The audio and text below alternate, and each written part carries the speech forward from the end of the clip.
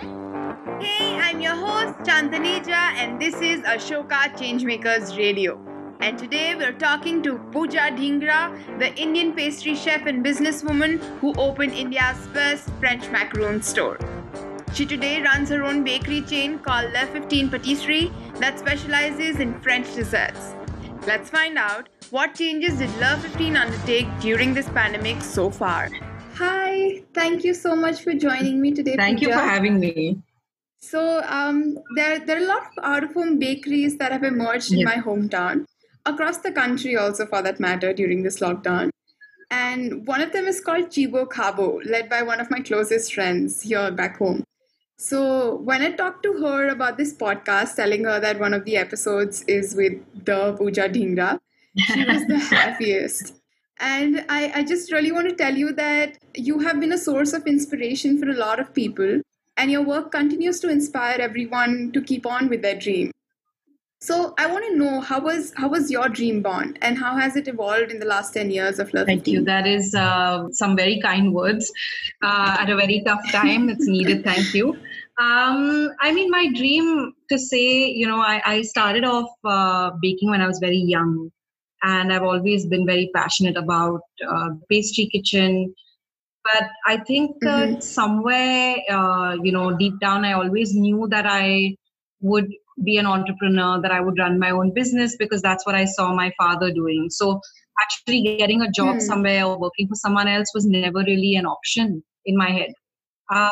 So as I went to, the dream at some point was to start a cafe, and my parents were quite strict about education, and they said that if you want to do it, then you have to be, educated in the same field. So we're happy if you want to study or you want to open a cafe, but go study hospitality.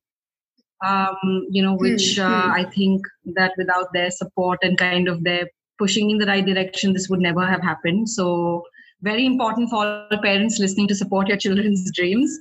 So then I went to study hospitality, which then led me to pastry, and then eventually made me come back to India and start Love 15. And would you say that this has been like a satisfying journey through and throughout? Depends on which day you ask me. How about today? Today, not so much. Really? Yeah, no, because I feel like, yes, on, overall, the larger scheme of things, most definitely it is a very satisfying journey. We set out, I have this, everything that I do with this intent, I work very strongly with intention. So what is my intention of this business? Why do I do what I do? It's always about, spreading joy, happiness. And I'm happy that we get to do that through Love 15. But then there's also so many challenges, and anyone who runs their own business knows that.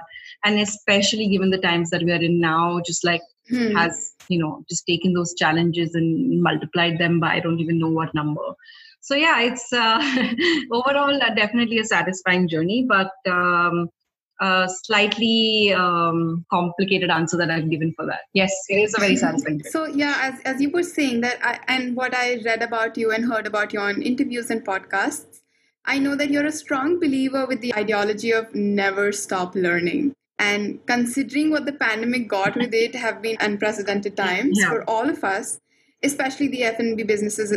I know that a lot of big crucial decisions were taken for Le 15 during this time.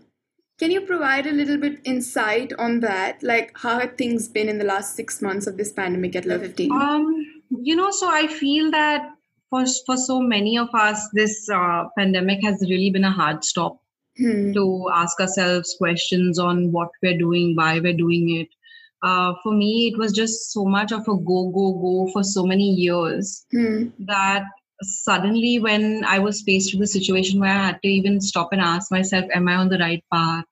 Do I want to do this? I've never, given the situation that we're in, like it's right now, like Love 15 is we raised money about 3 years ago, but for the last couple of years, we've been self-funded. So whatever, money comes into the business, it goes into growing the business. So we didn't have any, there's not enough funds in the bank to just, take all the hits that the pandemic would bring. Raising money at a time like this was definitely not advisable. And also not easily available, right? Because no one knew what was happening in the first 3 months. And no hospitality or restaurant business has that much of runway in the bank. It's not like any other tech business. It's a very cash flow business. We rely very heavily on the money that comes in to keep the business afloat.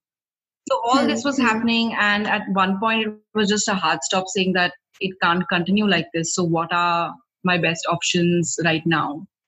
And these were really difficult questions to ask yourself, because everything else you can prepare for. You can, if a quarter goes bad, if something, it's things you're mentally prepared to deal with.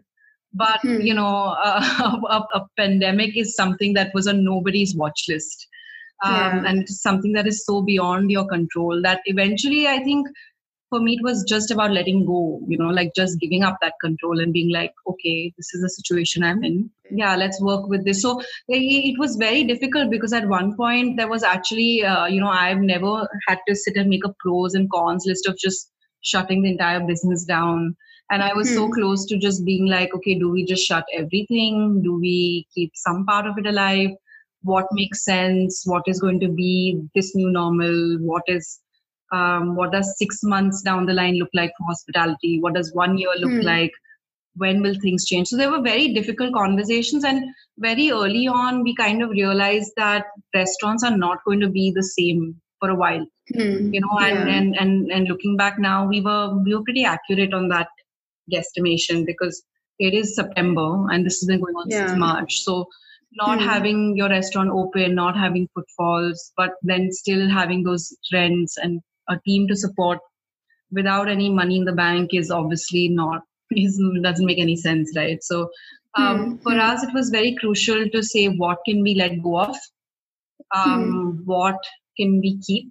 And considering where the business was headed anyway, what can we do to accelerate certain parts of the business that really fit well with the times that we're in now?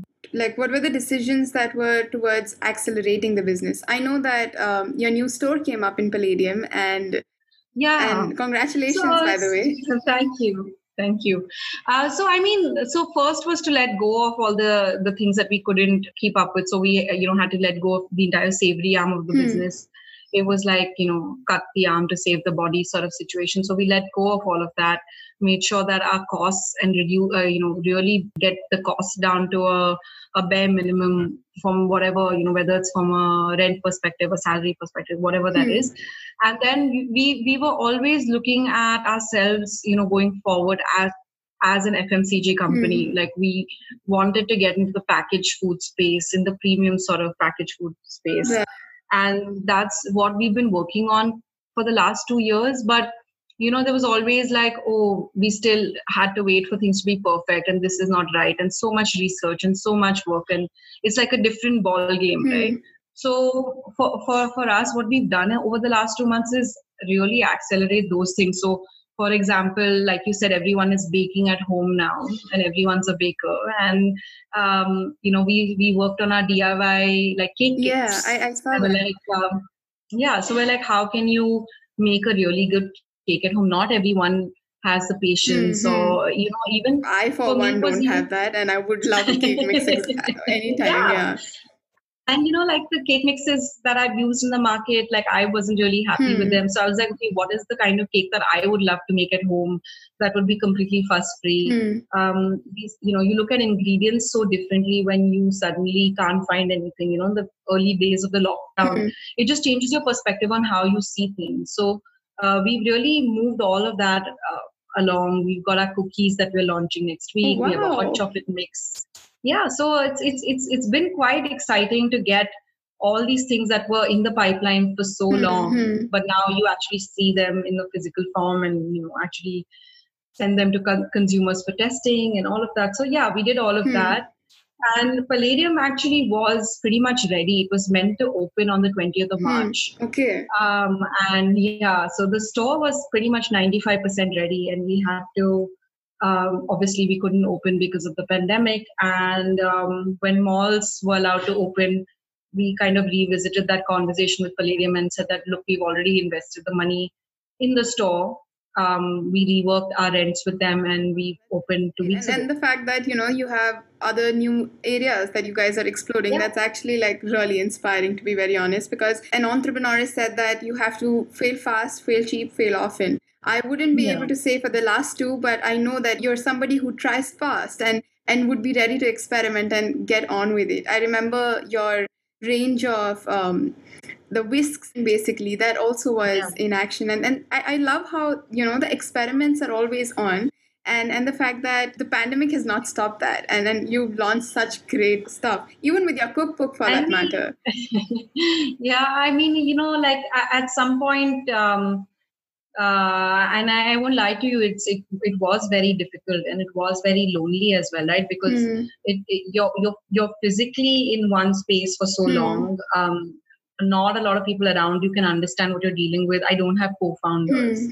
I don't have, so it was just me with a few core people that I can really rely on, having these discussions day after day. And it's also like, I am a very emotional person, and everything that I do has that emotion with it, right? So even for that decision to close the cafe was heartbreaking. Like, I completely understand. So, but then we were like, okay, if this is happening, what can we, like, how can we take, the sourest lemons and make some kind of lemonade out of it and do something with it. So we actually did the cafe cookbook, and we sold off all the equipment from the cafe, which actually got in the revenue that we needed to start up again. So it kind of helped us, it was a good parting gift for us. Right. I'm catching on to what you said before. You said that it gets lonely, and then that you don't have a co-founder. Yeah. I wanted to know, do you ever feel that you would have had or preferred a co-founder with you? every time I look at friends who run businesses together and who share the burden of this, I'm like, oh, really? I wish, I wish I had someone who could share this burden. But I mean, I don't have a co-founder as such, but I do have an incredible team, and I do have people I can rely on. Yeah. But I definitely wish if anyone's listening and wants to be a co-founder at Love 15, reach out to me. Okay, that's a good message out there, definitely. So I completely have a good view, a better view actually now. So I just one last question for you is this, that the COVID-19 pandemic has changed lives as we know it. And I mean, it is for individuals, for businesses, everywhere across for that matter. And entrepreneurs have to confront this new normal by reassessing and redefining, in some cases, their core businesses. So I would want to know that what does this new normal look like for Love 15, and how do you foresee it? I know that world domination remains the bigger goal for you and what you envision largely. But how does this new normal fit into it? So, I think that firstly, I don't think we are completely out of COVID. So I think it's a a development that happens every day, and every day there's new information. But I also feel that a lot of the plans that I had before COVID have, dramatically changed, where now you just realize that you don't really need much of a physical presence. And so many consumer habits have been formed and changed over the last 5 months, which would have taken years to develop. Like, I used to hate shopping online, and now I'm like, why do I need to leave my house to do anything? Like, I buy everything online. I think for Love 15 as a brand, we are in a very unique position where I feel right now our brand is bigger than our business. And that is a great place to be at, because most companies struggle with customer acquisition. For us, we have a consumer base that's ready, whether it's through our Instagram or through our, other social media, through our whatever that we do. So I'm quite excited to see how we can build this community that we are working on with some sort of packaged goods, some sort of longer shelf life products that still taste really good, that are at a premium price, but still affordable. And still the mission, the main intent of the company remains the same. We still want to spread joy and happiness. That's, at our core what we want to do. The format in which that happens will definitely change and has changed, but maybe it's changed. But the change for us is for the better, because we can just scale much faster without that much of capital. So I think it's in hindsight, I think it accelerated our growth in a way. The next 90 days will be crucial for us to see how, because like I said, we're still not done with the pandemic, so I don't want to speak too soon. So the next 90 days or the next couple of months will be very crucial in just laying the groundwork for that. And then post that, once we realize and see what products are doing really well with our audience, then we can decide where we want to scale. All right. That's, I think, only time would tell what the outcome of that would be. But I wish you all the luck. And I'm nowhere near a baker, but I'm definitely a foodie. But I could definitely tell you that, Pooja, your journey in general would have been an inspiration for people beyond the cycle of baking as well. Like, your journey in general has been an inspiration to a lot of people, and I being one of them. So I can only thank you for that. Thank you so much. You've been far too kind, and on a day like this, I truly appreciate it. Yes, well, that's a win-win for the both of us then. That brings us to the end of our second episode of the season, Passion, Pandemic and Pivot. Let us know what you think of it on our Instagram handle @Center for Entrepreneurship _AU. If you have any recommendations on who I should interview next, write to me at taneja.chand@gmail.com. This show is produced and edited by Yash Saxena.